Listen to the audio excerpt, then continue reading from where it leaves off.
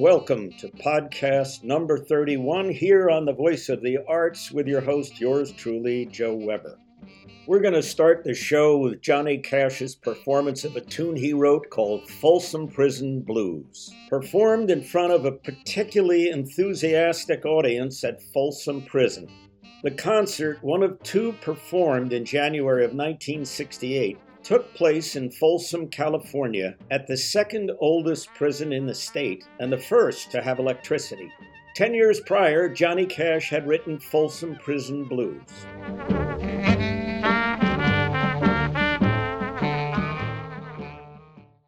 Hello, I'm Johnny Cash.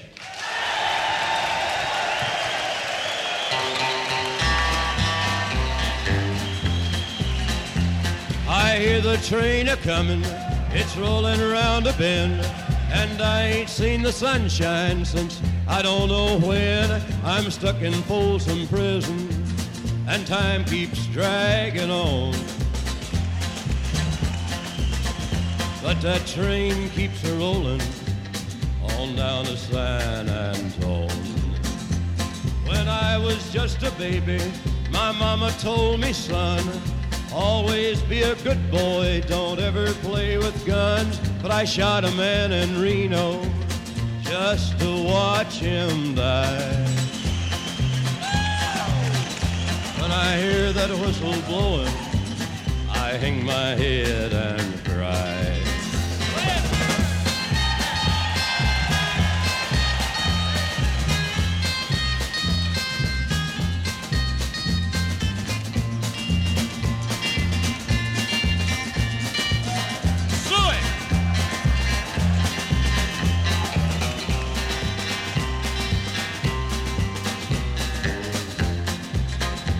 I bet there's rich folks eating from a fancy dining car.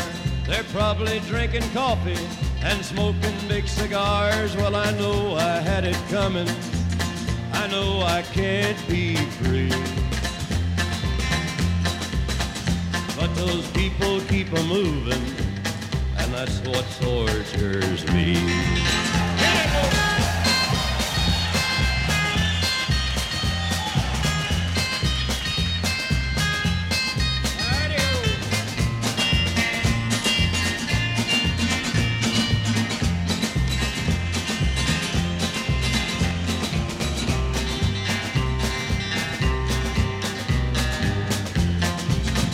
If they freed me from this prison, if that railroad train was mine, I bet I'd move it on a little farther down the line. Far from Folsom Prison, that's where I want to stay. And I'd let that lonesome whistle blow my blues away.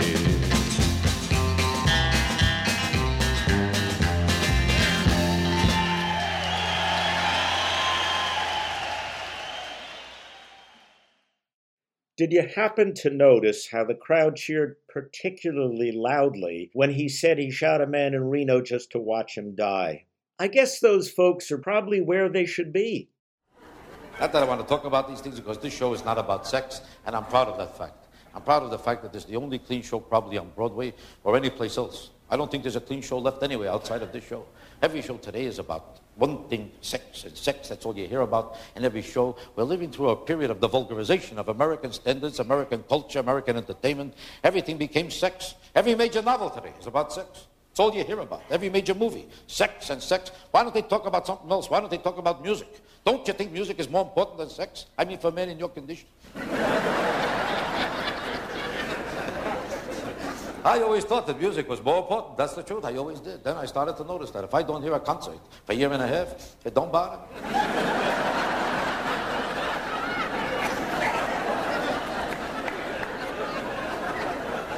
Is that too complicated for you, Dudley? I shouldn't say a joke like that because there's a lot of hookers sitting right in front of me. They might resent that there's a lot of hookers here. There are. Well, you thought you was the only one. That's not nice. That's nice. You don't look like a hooker compared to this one. You see, you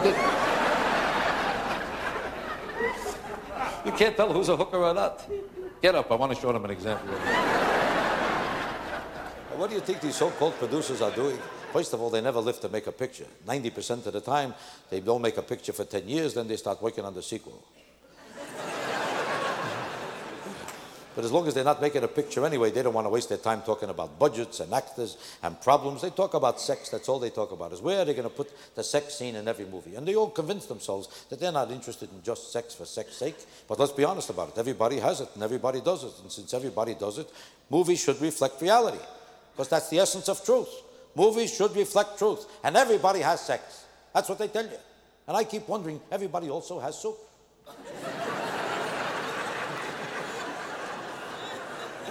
How come I never see soup in any movie?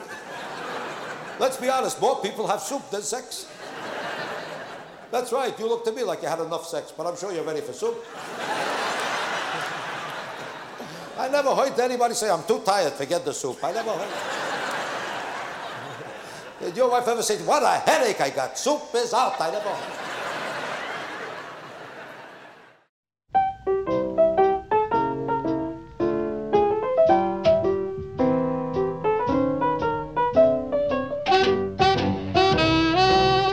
Sailboat racing with full crews is on again in the state of California. My nephew Sam races with me sometimes, and he told me about a TV series called Meerkat Manor, which revolves around a family of meerkats living near the Kalahari Desert in South Africa. This family has been filmed and studied by biologists from Cambridge University for 10 consecutive years. The family is led by a dominant female who is the only female who has the right to breed. If another female gets pregnant, Flower, the dominant female, will either kill the other female's pups or more likely see that none of the other family members will assist with raising the pups, which causes them to perish. Meerkats are the small mammals that rise up on their hind legs to enable themselves to see better, as much of their waking hours are spent as sentries, watching out for predatory birds and snakes, as well as competing meerkat families. They look uncannily human when they're all standing on their hind legs, staring in the same direction.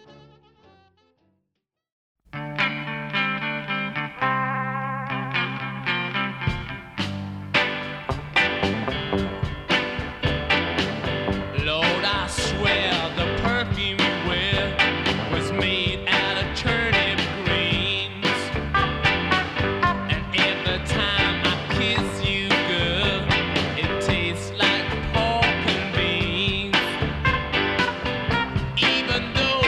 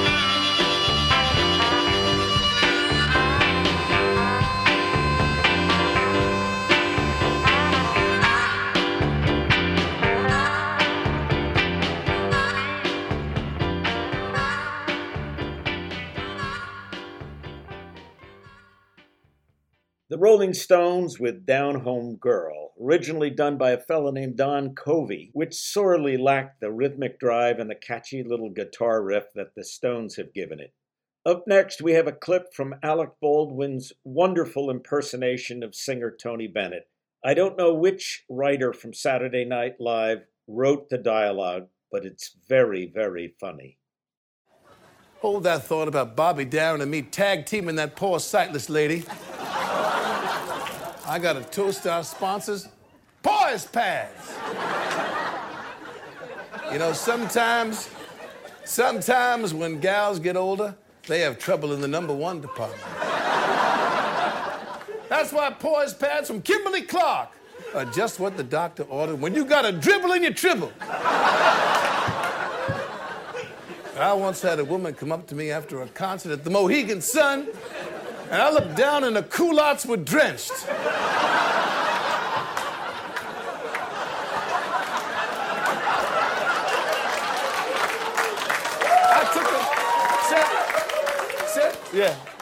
Seth, I took her over to the urgent care to get her bladder a look-see. 6 hours later, the doctor walked in and said, "Mr. Bennett, it's a boy." Are there any other movies you've seen, like in the 2000s? I love the HE double hockey sticks out of Storage Wars. That's a TV show. And I love the Smurfs. Okay. I haven't seen one go that blue since I went to Barbara and Don Wrinkle's house for Thanksgiving. He gave the turkey a lady doctor exam, and I laughed till I cried. Then I just cried tears of joy because that's the holiday that always gets me, Seth. Attitude of gratitude. The great Tony Bennett, everybody.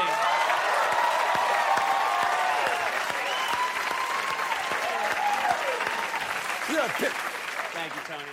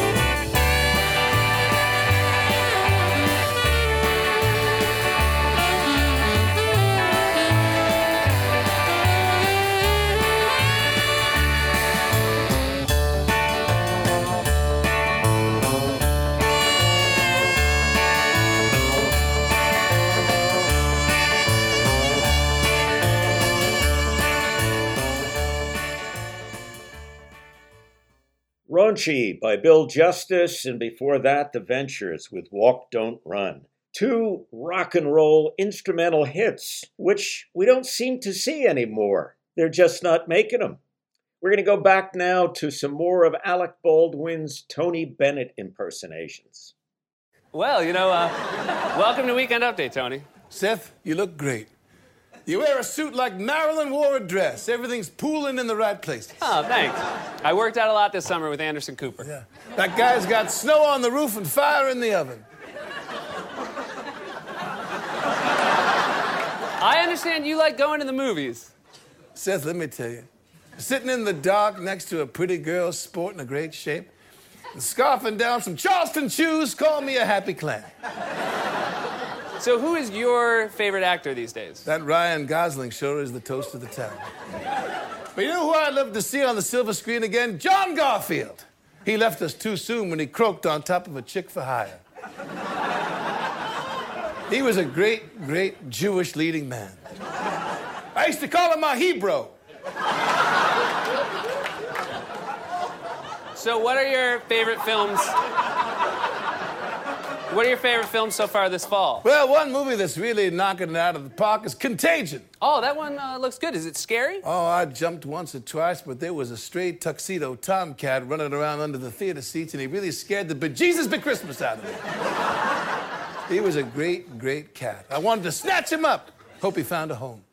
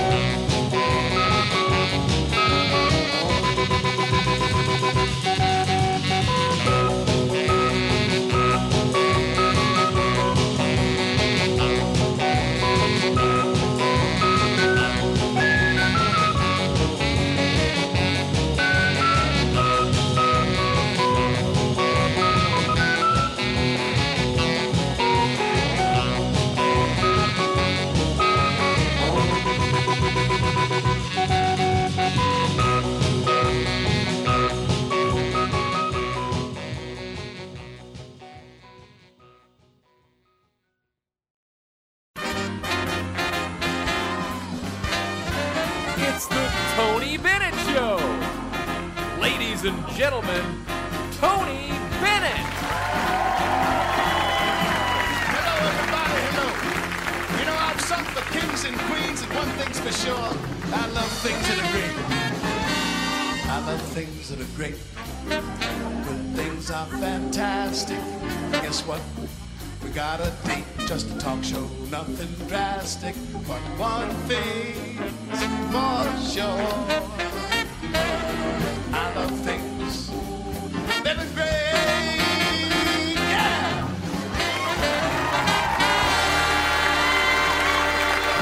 Thank you so much, everybody.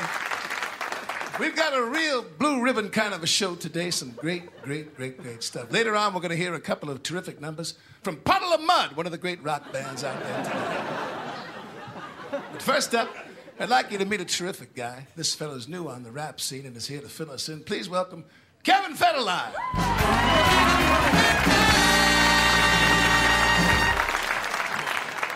Welcome, Kevin. So how you doing? Oh, I'm doing the making sure it stays in Vegas. Now, Kevin, you have no education, no discernible skills, and a skimpy beard growth. And yet you landed yourself a 25-year-old millionaire sex pot. Now, let me ask you a question. How'd you screw that up? Wow. Kevin Federline, everybody. Thank you so very much. Yeah. One of the great young divorcees out there.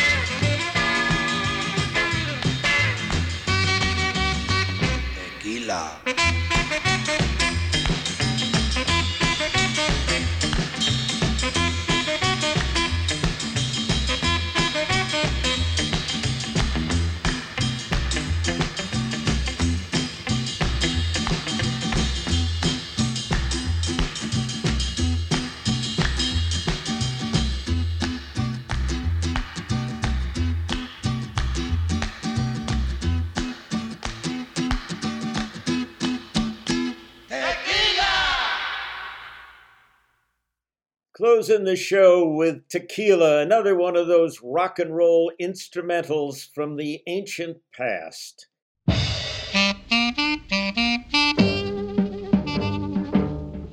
Folks, this is Joe Weber saying so long from the Voice of the Arts. Thanks for listening.